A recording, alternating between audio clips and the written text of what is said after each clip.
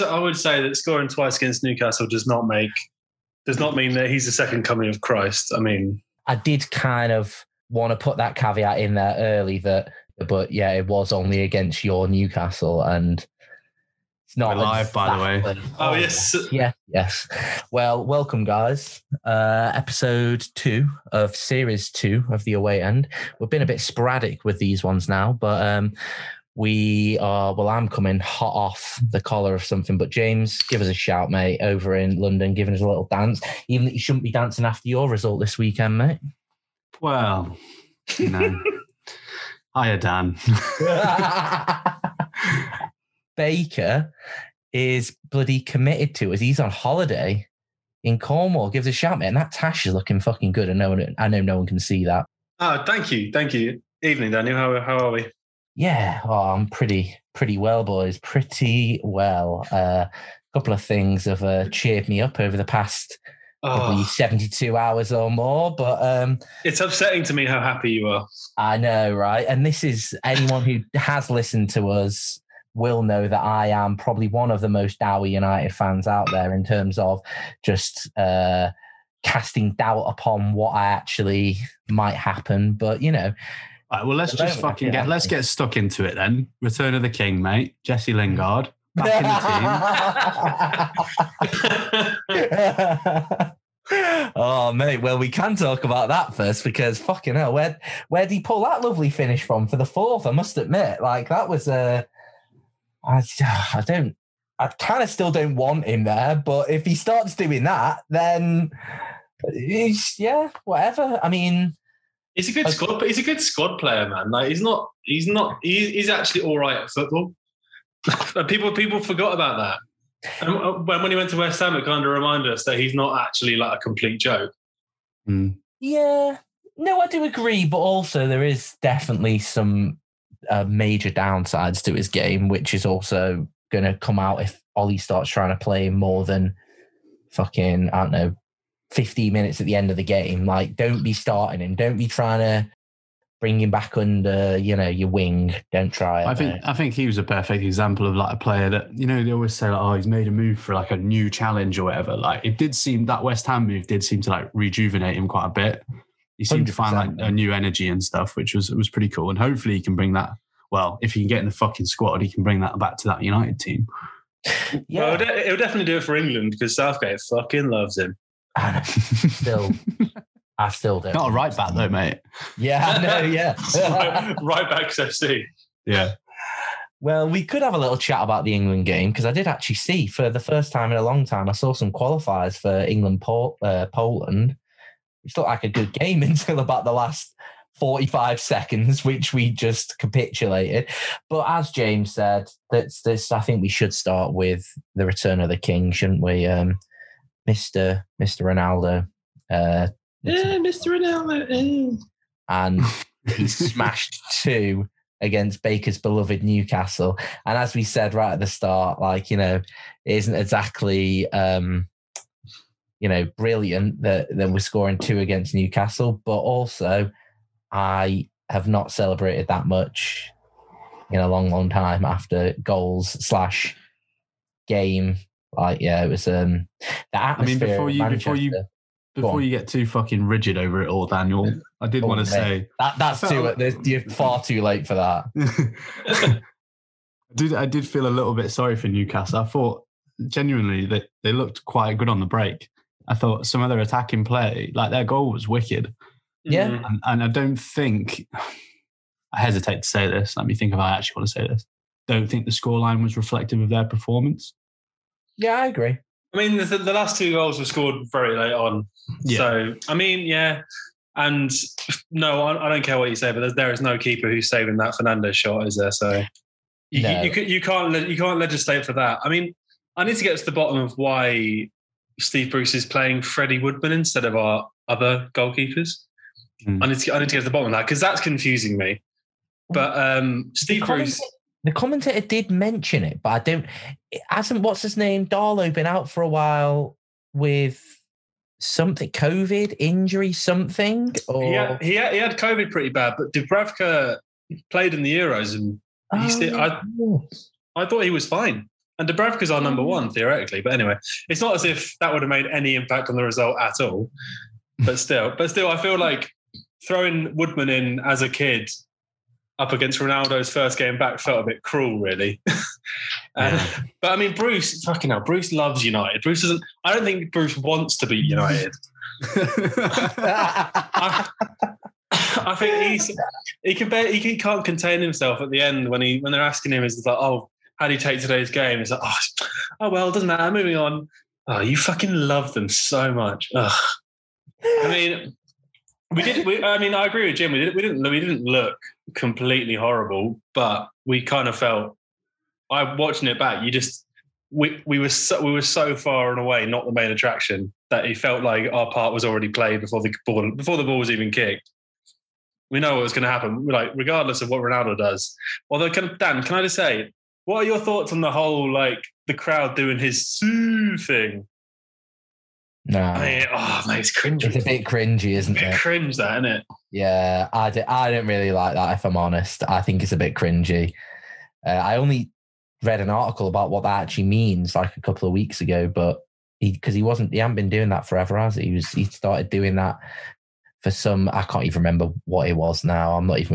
I don't know why I even brought this up because it's a complete dead alleyway now that I'm going down. No. Well, yeah, if you want me to carry on, I mean, Manchester was fucking buzzing. The atmosphere before the game, honestly, man, like I had a little walk around town at like maybe 12:30, 1 o'clock because that was before I realised it was the 3 p.m. blackout, which again is absolute bullshit. The atmosphere was unreal, man. Like there was just so many people singing, and like it just almost felt like an international game or something. It was crazy, like how buzzing Manchester was. I mean, the 3 p.m. blackout thing, I feel people are getting a bit carried away with that because if you set a precedent by changing the rules that have been standing for 20 odd years because one player moved, would be absolutely ridiculous, I thought. And people moaning about not being able to see him. Like you've got a season, mate. I'm sure you'll see him again. No, I agree. However, the whole premise of it just being exclusively like American and it's making loads of money in the Premier League again kind of doesn't really sell. I'm not really sold on that, but it's one of them, isn't it? Like you said, you can't change it for one player. But I think I need to talk about Peter Drury's introduction and commentary during that match. I don't know if you heard it at all. Everyone seems to have fucking loved everything he said about Ronaldo. I found it so unbelievably cringy. I mean, I've pulled out a few lines here. No. Bear with me. He goes, was there a day more utopian, more utterly ideal in the recent life of Manchester United? Ronaldo rose to it. Fernando's decorated it. Lingard finished it. That was after that. This was meant to happen. This could not happen. This is happening. It's a Greek from Mount Olympus who has come to the 7 hills of Rome and pulled off a miracle. It's a bit fucking much, isn't it? If he's describing beating Newcastle United as a miracle, he needs his head looking at. That is so cringeworthy. It's too much, man. I don't think I was watching the same commentary as you because I don't remember hearing that, but that's a disaster. One thing I did want to say about the whole thing is it kind of struck me midway through watching the highlights, especially, is that like I've always thought United's squad up until quite recently still looked a bit thin in places, but when you look at the highlights and you see that team is good, is probably on paper good enough to win the league. Mm-hmm. I'd say when you put Sancho in it, you put Varane in it, you put fucking Ronaldo in it. It looked really, really good. And I agree with the people who are saying that Solskjaer has to win something now. Yeah. He has to. I mean, there's no excuse. You can't have one of like possibly maybe the best player of all time, maybe not, but one of the best players of all time, as well as one of the best centre-backs in the last 10, 20 years and one of England's most exciting prospects to that team that you already had. It looks decent. The wealth of attacking options in that team now is just I mean, silly, isn't it? Like, and you've got midfielders that score goals. You've got a centre back that's renowned for scoring goals. It's ridiculous. Like, you're totally right, Baker. Like, if he doesn't win something, like I think the pressure is on, man. Like, what do you think, Broom? Yeah, I fully agree. He needs to win something, but I don't think he'll win the league, and I don't think he'll win Champions League. So I think his only if he doesn't win the FA Cup, then yeah, it's donezo, it's over. I mean, I'd argue that wouldn't be enough, really. No, I don't think that would be enough. I personally don't think it would be enough, but I do think that would. I think he would be kept on if he won the FA Cup. What would you be happy with? If I'm on it, we're not going to win the league. We're not going to win the league. But that's what would make you happy as a fan. Nah. If we came second, and got to the semi-finals of the Champions League, I'd be happy. I don't think. Do you know what? Win the FA Cup. And win the FA Cup. Oh no, all right, maybe. But I think without trophies, this will look. You'd look back on this as a massive missed opportunity. Yeah, no, I agree. I definitely agree that it would be a missed opportunity. However, I think that if you're going to compare, you're going to say that United squad's unbelievable. Well, City have just added Grealish for 100 million, and they didn't really need anyone else to add to that squad.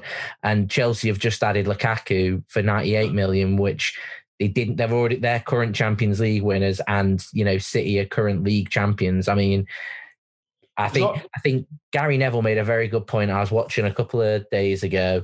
This is honestly one of the strongest Premier Leagues we've seen in a good amount of time now. 100%. So, and everyone's putting by the by of Liverpool, and let's be honest, their squad now. Van Dijk's back. Now they've actually got a decent squad.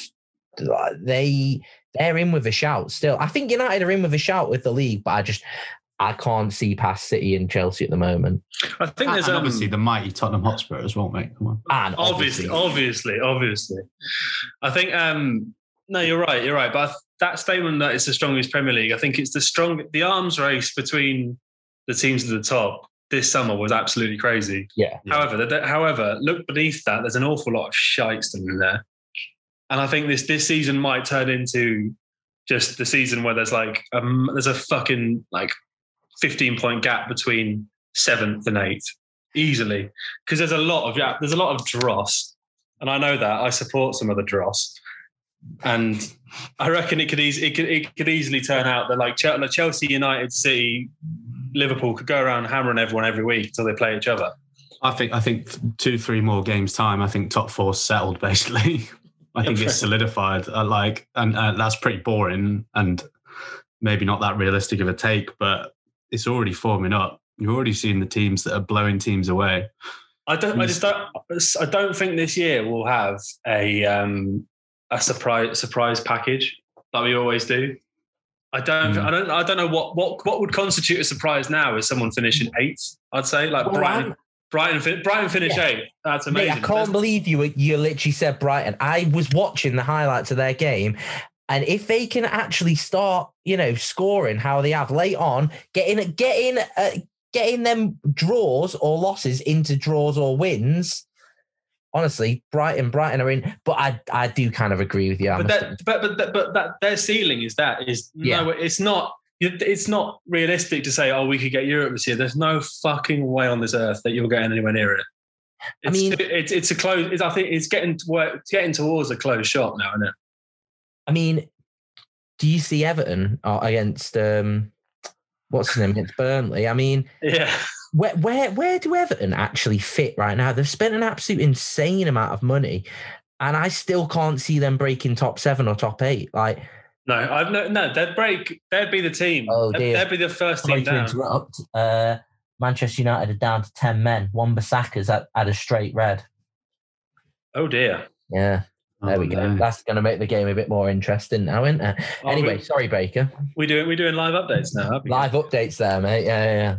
What, when the episode drops tomorrow? Yeah, wicked. Right, get your bets on. Wan-Bissaka to be sent off. I mean, it's quite a unsurprisingly for me, it's quite a cynical way of looking at it, but it's still going to be exciting because I still think City will do it, but it's going to be close. There's going to be some twists and turns, but them twists and turns will probably be the big clubs beating each other rather than an upset, for example. I do think it could go back to sort of a 2000 and maybe 10, 11 sort of season where it was, like you said, the arms races was on back then, and it was just complete and utter. Like Baker said, it will be, top 6, top 7 will already be decided now. And from then on, the other teams are just scrapping for 8th and below, aren't they? Which, it maybe doesn't really bode too well for the actual, the league itself. But I don't know though. Like, I think it's not like a lot of the European leagues. Like, I think the intensity and the financial pressure is so high in the Premier League that it's not sustainable for like 4 teams to keep that up that level for more than a few years. Like, you look at Chelsea, every time they win the title, they have a fucking dippy for like 3 years, don't they? And they just go into like meltdown mode. It's not like where there's this constant like closed door top 5, no one else ever gets in or out. Because like I said, like the pressure and the financial intensity is so high. Yeah. No, I do agree. I think a big change. I think we've also got some of the best managers as well, though, for consistency now in terms of. I mean, don't even look at me, Baker. I'm not putting Ollie up there, but we've also got some and Tuchel. We've also got some of the worst, so just put that out there. No, but I mean, for them 3 for consistency wise, I think you got to give for them definitely City and Liverpool. Sorry, the past 3-4 seasons they have been so consistently. I mean, I know Liverpool dropped off, but to still get top 4 from the position they were in last season, I mean, I think. But do you believe now? I don't believe that there's any way that a team not outside of the established like top 6 or 7 can break into it now without getting like you won't be able to do it naturally. You know what I mean? It will have to be you get bought by someone really rich and they pump tons of money into you. Yeah. You can't you can't organically grow a club to I think Leicester will prove where the ceiling is this year. I think they'll hit it and go. Yeah, I fully agree, man. I don't think there's any way you can get in the top 6 without being bought out now. It's impossible. I love depressing everyone. It's great. Yeah, this was supposed to be our Ronaldo. For that Saudi bid, mate, aren't you? Oh, no, don't even go there. Anyway, we're not going to talk too much about results, but James, bit of a... Oh, for fuck's sake. No, but honestly, man, bit of a shocker, wasn't it, that, for your lads? I've only seen the highlights. No, I support Brighton now. I mean... Yeah, it wasn't good, man. I mean, it was kind of a little bit unfortunate with Tanganga, getting sent off. I think it was just... What did you think of that? I mean, he's pretty dumb for jumping into that challenge so quickly afterwards, isn't he? Yeah. I don't think that challenge itself was a yellow. I think it was because it came so quickly after the previous one. Was the accumulation before he got his first yellow? Did the ref give him 2 or 3 chances before that? No, so he got the first yellow because Lucas went down with an injury, air quotes, injury. And all the Tottenham players and some of the Palace players as well, to be fair, were saying kick it out. And Zaha went on a run and then Tanganga kind of bodied him off the ball. Yeah, to be honest. Yeah, that was a great hit. That it was a good sort of NFL. It was. And it made me realise, even though Tanganga's fucking 19 or 20, he's a big bit of kit, man. I don't want to mess with him. And Zaha's he's a noodly little lad, isn't he? Yeah. I think honestly, I think there's a case to be made in that I think if Tanganga hadn't reacted, I think there's maybe Zaha could have been sent. Zaha was swinging his limbs, man, close to his face. At one point, Zaha had Tanganga by the neck. Yeah, it's a bit of a weird one. They could easily have both gone, I think. Yeah. I'll be honest, I'm a bit surprised they both didn't go, if I'm honest. I thought both of them should have been red.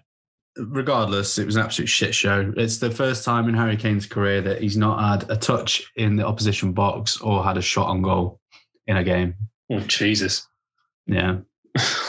Is this just a blip, though? Because obviously Nuno likes to keep it tight at the back, and losing a right back or centre back wherever he plays, it's kind of it's going to be a bit of a kick in the teeth. And I'm telling myself it's a blip. Yeah. Whether it is a blip, I don't know. I think it probably is. He started really well this year as well, Tanganga. It's unfortunate. Yeah. Oh, are we talking about Tanganga or are we talking about Tottenham as a whole?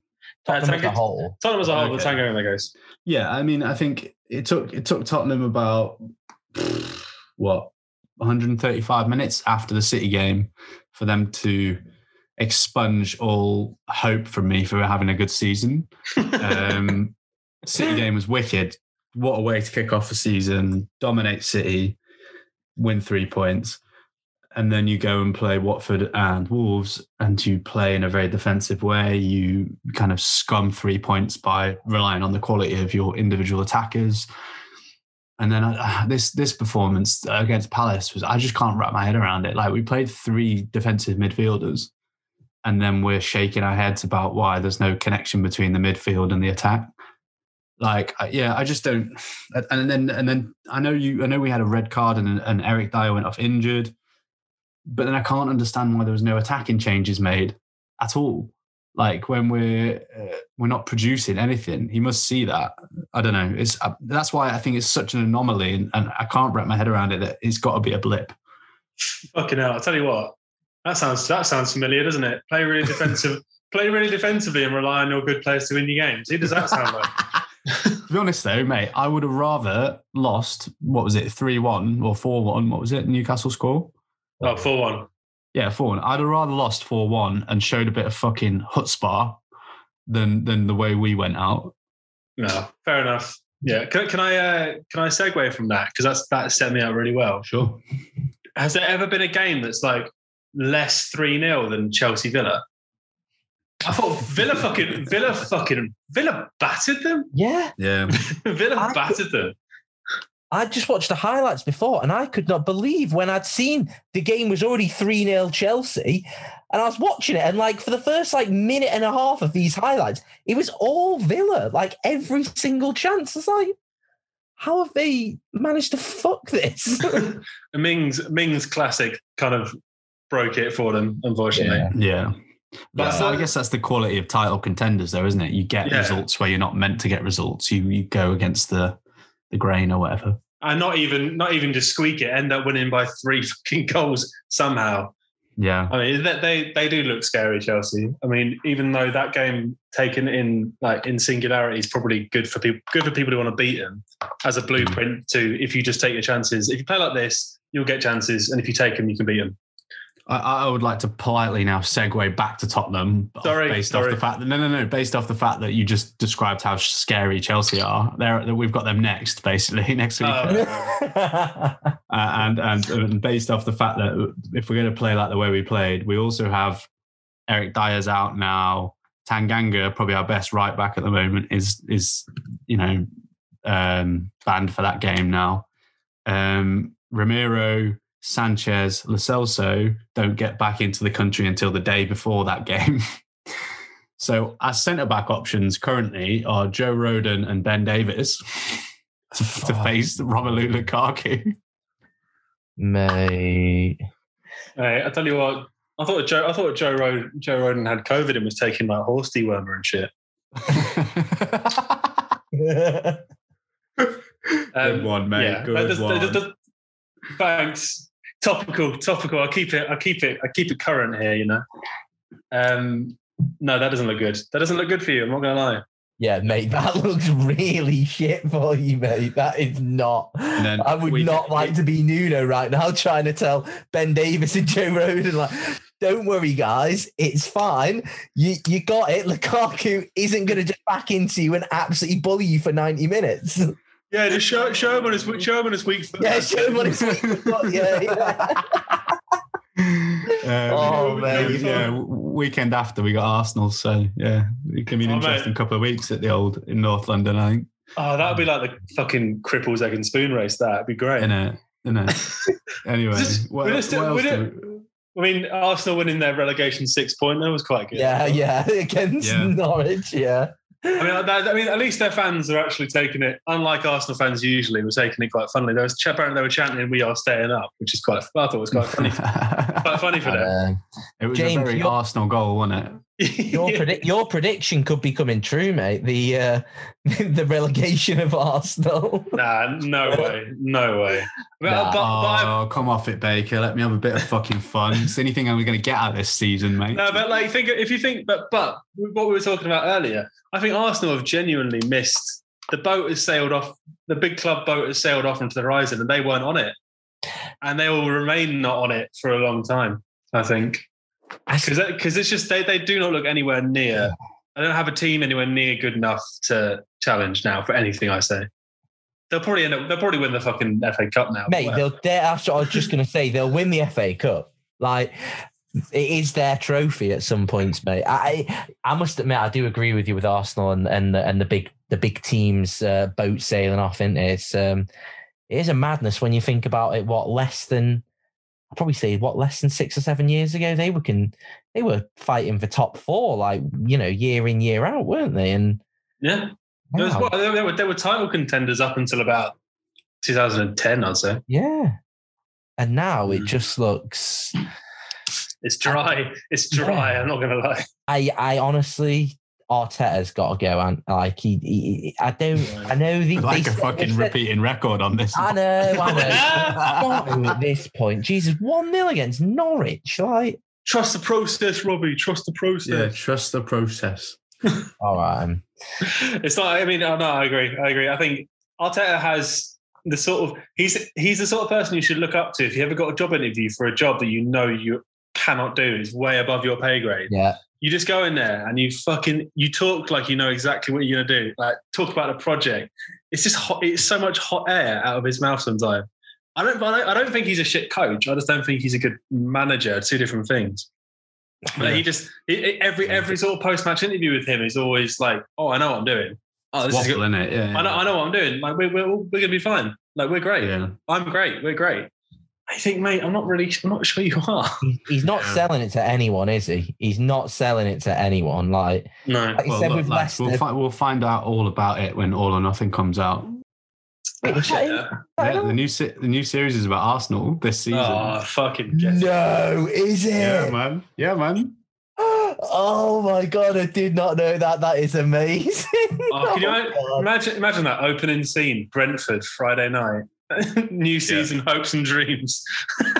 Absolutely shit on within like within like half an hour. You're like, oh fuck's sake. Oh my God, I didn't realize that. That's amazing. Good TV though. Good TV. Yeah. Oh yeah. I mean, Amazon have smashed it with all 3 of like the teams have selected, haven't they? Like, and the time period which have selected as well. Like, no, fucking City's one was so like. There's not sports documentaries and stuff like that. I think, in my opinion, only works if there's like jeopardy, and it's like that's why Sunderland Till I Die is so good because they were an absolute fucking mess, and everything went wrong, and it was great. But City's one, it was just we won, got 1 million points, and everyone else was crap. I'm like, all right. Yeah, but also that was kind of the exact opposite from Tottenham's, where they thought we're on an absolute world year with Mourinho, and after episode 3, but that wasn't planned. Blasting their brains out. That wasn't planned. Mourinho came in halfway through the first episode. Like, I don't think that they knew he was coming in. He came in like November. Yeah, no, he didn't. He came in November, so that they condensed those first non-Mourinho months into like half an hour. And then just because they were like, oh my God, this guy is so fucking good on camera. Well, yeah, but then Poch famously like didn't really want the cameras there, didn't want the documentary involved. It was like all Daniel Levy, I think. Yeah, but you can imagine how fucking annoying it would be trying to train with these like guys running around with giant cameras sticking them in your face. But no, it's all good. Anyway, I've taken us off piste again here. Sorry, mate. There's no piste in this. Yeah, there's no piste. Freewheeler, man. There is no piste. No script. Fair enough. Actually, to be fair, this is like a segue of way too late. But speaking of red cards that were questionable, Leeds Liverpool at the weekend. Obviously, what happened to Harvey Elliott is really terrible. But in real time, when I watched that challenge, I thought it was fine. Yeah, same. I thought it was absolutely fine. And then it was the reaction that made you think, oh, mate, there's something's obviously wrong. Well, also the fact his leg was facing the wrong way. Yeah, I'd stopped watching at that point. I had to look away.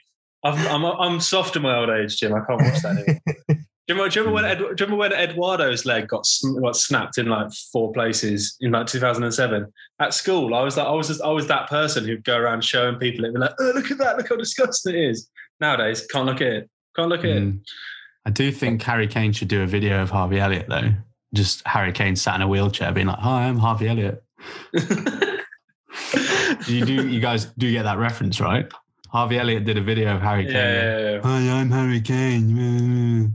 Calling him a mong and stuff like that. Mate, but it's also I didn't realise that. But I mean, I was talking with my sister's boyfriend, who's a Mad United fan. We were watching it, and I think Harvey Elliott's got the same sort of fuckboy energy that is sort of prevalent in that sort of age group at the minute. And I think he looked really, really good. So it's such a fucking shame.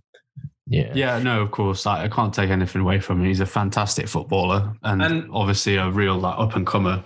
And he's taken it not in a way that I expected. I think he commented on Instagram saying that it was no way the lad from Leeds' fault. Strauss, I think it was. No, it wasn't his fault. Just an accident. That's fine. I think that's a very, very mature way of looking at it for a kid so young. And I think the thing that got the lad the red was that he was like slightly off the ground when he made the tackle. Yeah, which is deemed like more dangerous than on the ground somehow. It started a sort of weird conversation though, because in real time it doesn't look. If you look at it and if you look at anything in slow mo, it looks worse. But if you look at it from several angles, many times, you start to think, oh, maybe it was a red. But it looks so innocuous at the time. Mate, I couldn't agree more with you. Like in terms of looking back at things constantly through several angles in slow mo, eventually you do end up convincing yourself that maybe it is a bit of a naughty challenge, but it's not. I agree with both of you guys. I don't think it was a bad challenge at all. It was if anything slightly mistimed, but he got the ball and he just caught his ankle, hadn't he? And he's pulled it. Do you think if Harvey Elliott's leg wasn't facing the wrong way and he just rolled around for a bit and then had a bit of a spray put on it and got up and carried on playing, do you think it'd have been a red? Free kick, nothing else. Free kick, max. Yeah, same. I think it's the same. It reminded me of when Son got sent off for, in hindsight, no reason, because Andre Gomez hit him. Son didn't even tackle him. He was just standing. He was in the wrong place at the wrong time, and it was Son and Serge Aurier, and I think he went over Serge Aurier's leg or something because Son was pressuring him, and then he hit Son on the way down. Yeah, broke his leg, and the ref sent Son off. Because I think I wish they'd just be honest and say they sent him off because he got really badly hurt. Because they said on the coverage that it was always going to be a red card, which just isn't true. It's bollocks. Yeah. I think, to be fair, in defence of Liverpool as well, I think they've had so many injuries last season as well. To start off straight away with another big injury like this. I know he's only a young lad, but it's got to take some mental fortitude to carry on and I just hope that none of their other players are going to get anything nasty like this, because it has been it's been rotten for them, I must admit. And that's, but they're also a team that famously hasn't really made any signings over the summer apart from Koundé or whatever he's called. Konate. Yeah. I think on a slightly lighter note, I think Jurgen Klopp without his glasses and that hat, he looks like 20 times more intimidating than he did before. and the way he was just standing next to the fourth official, like looming over him, like fucking hell, he looks a bit scary now. Yeah, I thought that. Wouldn't want to meet him down a dark alley now. He looked quite sort of friendly before, but now. Anyway, not important. Although last night's coverage of Everton Burnley, did you see? I mean, the irony of fucking Gary Neville and Jamie Carragher talking about this is that they showed a couple of challenges from the Burnley game, and one of them was they're both from Richarlison, Tarkowski and Brownhill, and they were talking about how the motion that Strauch did is what should be is something that should be. It just doesn't really have a place in today's game. And they also called out a challenge which looked perfectly legit at the time from Tarkowski, just because he just wanted to do him. He went in really hard, and they sort. I'm not struggling to think what sort of tackling is. Like when you go to ground, there's always an element of risk now. You know what I mean? Like, so there's a chaos factor in that. Like you go for the ball a lot of the time. It's instinct, isn't it? You don't think, right, I'm going to slightly angle my foot upwards. I'm going to be slightly off the ground when I hit it. It's just instinct. Like I'm not a footballer, famously, but you can't plan how you tackle someone. You just go for it. Yeah. And I think anyone who's played football at any level knows that, like, if you go to ground, sometimes you're. I mean, I was taught from a young age, like when you go in for the ball on the ground, you go through it, and if the player's there, you go through them as well. Yeah, and that's what you. I'm not sure how you can have a sliding challenge without there being danger involved. Is that taught now, though? Because I remember the exact same thing, Baker, when I was down at Crew, whatever it was, Jesus. Turf, they'd say, yeah, take the ball, take the man, take everything. Yeah. But now, we're 30 now, mate, or I am soon, and all of us, is that like, do they tell them, don't do that now? Is that what they say? Like, just be a little bit more... They still do that down at the Alex, mate. They say, take the man, take the ball, take the turf, take everything, mate. Take the chairs. take their fucking lives if you can. You know what I mean? Yeah, innit? I don't know. I mean, I was taught that in Buckinghamshire, mate. It's the same everywhere. No, but I'm saying, like, is it more? Oh no, I mean, we are not really positioned to talk about youth coaching, considering how fucking old we are and sound now. Yeah, true. We do sound very old. But no, I mean, my youth coaches from the time I was like 7 to the time I was 16 would always just say that if you're going to go to ground, you just go through it. Yeah, exactly. And I mean, I'm not sure how you would do that without going through the man. You can't stop yourself mid-slide, can you? No, I think, like you said, chaos theory. Eventually, there's going to be a moment where the player goes in and he might, unfortunately, at a weird angle, hit his ankle, and that's just how it is. And it is not the intentional ones are where a player stands on someone when they get up or something. Yeah, but you can tell them. You can see the intentional ones a mile off. Like, you can see the malice. Like, you can see the eye contact of where they want to go, and like this wasn't that at all. Yeah. No, I agree. I don't know, but I think if Leeds challenge that, I do genuinely think they could. It could be something which it should be looked at, really. But like we said, they have challenged it. Have they challenged it? Yeah. Like you said, that once you've looked at it a million angles in slow mo, everything looks worse. But yeah, a million times worse. And I thought it was unfortunate. It took the headlines away from a really good performance, I thought, from Liverpool. Really dominated them. Salah banging his 100th goal as well, which Mane not scoring for love nor money. Oh my! I mean, God. he got there eventually, didn't he? But he was. He had more shots than Leeds put together. Did he? Yeah, I reckon he probably had more shots than Newcastle have had all year, to be honest. Is there a little bit of worry with Bielsa? Like, no, we don't think there's any issues there. No, that'll be fine. That'll be fine. And there are there are 3 way worse teams than Leeds. Yeah, it's Newcastle, one of them. Yep, and we play them at home on Friday night. Which promises to be like the classic clash of styles. You've got Steve Bruce playing a 5-4-1 at home to Leeds. You've got Leeds like flying at us with like all these quick combinations, like rapid players, all sexy football, and Bruce being like, no, we're going to shithouse here. We're going to shithouse our way through this game and still probably lose.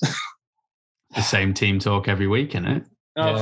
Pretty much. He played Sam Maximan up front against United, which I thought was just a weird thing to do, because you just never see the ball, and like you want your best player to have the ball as much as possible. I know. Let's stick him up front and have fucking Jamal Lascelles loft 60-yard through balls at his head. I mean, to go full circle over the last 48 minutes or so we've been talking, I do think they look quite good. When he have the ball. I think Saint Maximin when he did have the ball, he looks dangerous. But he always does. He's a player far away beyond our team, and should really be chipping on his agent already. If I were him. Do you think Almiron looked like your best player? I thought. Yeah, he flashes. There was a moment quite early on where Luke Shaw threw him about 50 yards in a shoulder to shoulder, which I thought was quite funny. But he just doesn't score enough. He doesn't assist enough. He doesn't do enough for me personally. But I think when our front three are fit, Almiron, Wilson, and Sam Maximin, it's decent. It's quick. It's incisive. It's decent. But the problem is Bruce just cannot put a system together that would give them the ball enough. It's all counter attack. It's all counter attack and soak up. Only works so far. If you took Sam Maximin out of our team and put him in a better team like Leicester's or something, he'd look an absolute well-beater because he'd have a structure in place, which means he could be the player that he can be without having to fucking cover Javi Manquillo all the time. Remember the commentator saying Brucey must be the manager with the thickest skin in the Premier League. And I know that's probably metaphorical, but I can't stop thinking about it in real. I can't stop thinking about him having really thick, leathery skin. A skin like a rhino or something. Yeah. I don't know. I have to keep on saying I've got nothing against. I don't have anything against Bruce as a person. I don't think that he's a bad bloke. I think that the fact that he exists in the year of our Lord 2021 in a league where we've got fucking Guardiola, you've got Klopp, you've got Tuchel, and that he just feels like a relic from a bygone age. You know what I mean? It's just the fact that he's still here. And if I was him, I don't know why you'd put up with it. You could just, why bother? You're not going to get, it's not, I know you support the team, and he's done, he hasn't completely shit the bed yet, as in we haven't got relegated. I mean, if I was him, I'd just be like, fuck off, I'm retiring now. I can wank over United now without feeling bad. And yeah, I don't know why it bothers. You couldn't have hit the nail more on the head. I think we need to just finish it right there, mate, because why does he? Why does he? Why does he bother? He's not going to get, he's never going to get top 6, top 8. It's just, let's get it trending. Brucey, why'd you bother? Hashtag Brucey, why'd you bother? Yeah, why does he bother? Honestly, it is a madness. The amount of shit that he gets. Oh, Brucey, why'd you bother, mate? Come live in Manchester again. We love you here. We'll braid your hair and tell you how beautiful you are. I did forget that we have your eye on Europe, sir? Yeah, man. I mean, I need to ask before I cue the jingle though. How much are you going to talk about Juventus? Not that much. Oh, because they're in a sorry state right now. They are. They've got I think I've just got a vendetta against any player that's come out of Schalke in the last 2 years. I don't know how Weston McKennie is starting for Juventus. He's so overrated. It's unreal. So we were linked with him over summer. Oh mate, he's so overrated. He was also linked with Burnley. Which ironically, I think he'd probably do a decent job there. But I can't understand that it's anything other than the marketing guys going, get an American on your team, and you'll sell 2 million shirts. Yeah, in America. This is the only reason I can think about it because he is fucking dog shit. Anyway, right, cue the jingle now. One sec. Is it because? You've rude. Okay, doesn't matter. Get out. Yeah, go. No. Cue the jingle now. Baker's Eyes on Europe. All right. So I'm not going to start in Italy after saying all that. I'm going to start in Spain because last weekend Atletico Madrid beat Espanyol away with a goal in the 99th minute somehow, because extra time is around for a reason, I suppose. Somehow Real Madrid managed to have a really good transfer window, even though Florentino Perez said they had no money, which is funny, that really, isn't it? And their new signing from Rennes, the 18-year-old Eduardo Camavinga, scored his first goal for them, and they beat Celta Vigo 5-2, so they're probably going to win the league, and it's going to be really depressing. Barcelona haven't played this weekend, but their Danish forward Martin Braithwaite has now got injured and might have to have surgery, and the fact that that's a big news story means that Barcelona really are fucked. Anyway, moving on. The Bundesliga was an absolutely, as usual, pretty bonkers weekend.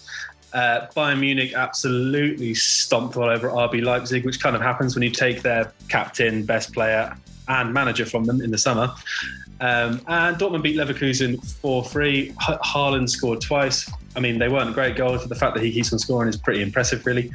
And I think the most interesting title race this year is probably going to come out of Italy, because as we mentioned before, Juventus are in a fucking state, and there've been a load of interesting moves. I think at top of the table at the minute are Jose Mourinho's Roma. They won with a really late winner over, I think it was Salernitana, and Jose did his little run down the touchline thing that he loves to do, and people fall for it still and think, oh, look at him, he's happy. You know what's coming, don't you, really? Milan won, Napoli won. Obviously, they beat Juventus. It's quite funny seeing Moise Kean play for Juventus again. I thought he was rubbish. Anyway, moving swiftly on. And France, PSG won. That's not very interesting. However, what is interesting is that Marseille are looking quite tasty this year. They've got Jorge Sampaoli as their manager, who's quite decent. And they won again. I think there was a debut for, he says, looking it up, Moussa Dembele plays for Lyon now, the one who's played for Fulham. They look all right. However, it's PSG's league, and let's just get that over with. And yeah, that's Baker's Eye in Europe. Very nice. That was smooth. I like that. Mate, you've been practicing that. Yeah. No, it's easy when you drink. Yeah, that's true. Actually, it is when you're drinking. Yeah. Oh, fucking hell! And Marseille have got fucking Guendouzi in their team. Means I don't like him anymore. No. I didn't realise that Real had signed him, Camavinga. I didn't realise he'd gone there. It's how Florentino Perez can say publicly, "Oh, the Super League will save football because we need money. Everyone's broke." Oh, and then go and try and sign fucking Mbappe for 100 and something stupid million, and then still buy fucking Camavinga. They bought, who else did they buy? Alaba. They bought. I mean, fuck off with your shit, man. Yeah, it's bollocks, isn't it? He's such a fucking fertilizer merchant, that man. and he's still saying to this point, he's still saying that the Super League's happening and that Barcelona, Real Madrid, and Juventus are gonna. And they're threatening legal action. I'm like, mate, you can do all the legal action you want. You can't legally make people join your stupid league. It's dead, isn't it? It's dead. I mean, it might. I don't know. It's just going to fucking stay around forever, isn't it? And well, at least you'll have something to talk about every week, mate. No, I'll probably have a stroke and fucking die. You've been listening to The Away End. You can follow us on Instagram and Twitter at The Away End Pod. And if you've enjoyed the episode, drop us a few quid and check the link in the episode description. Just tell your mates about this pod, because that's the only way we're actually going to get anywhere with this. So please do, guys. Thanks very much. Have a good one.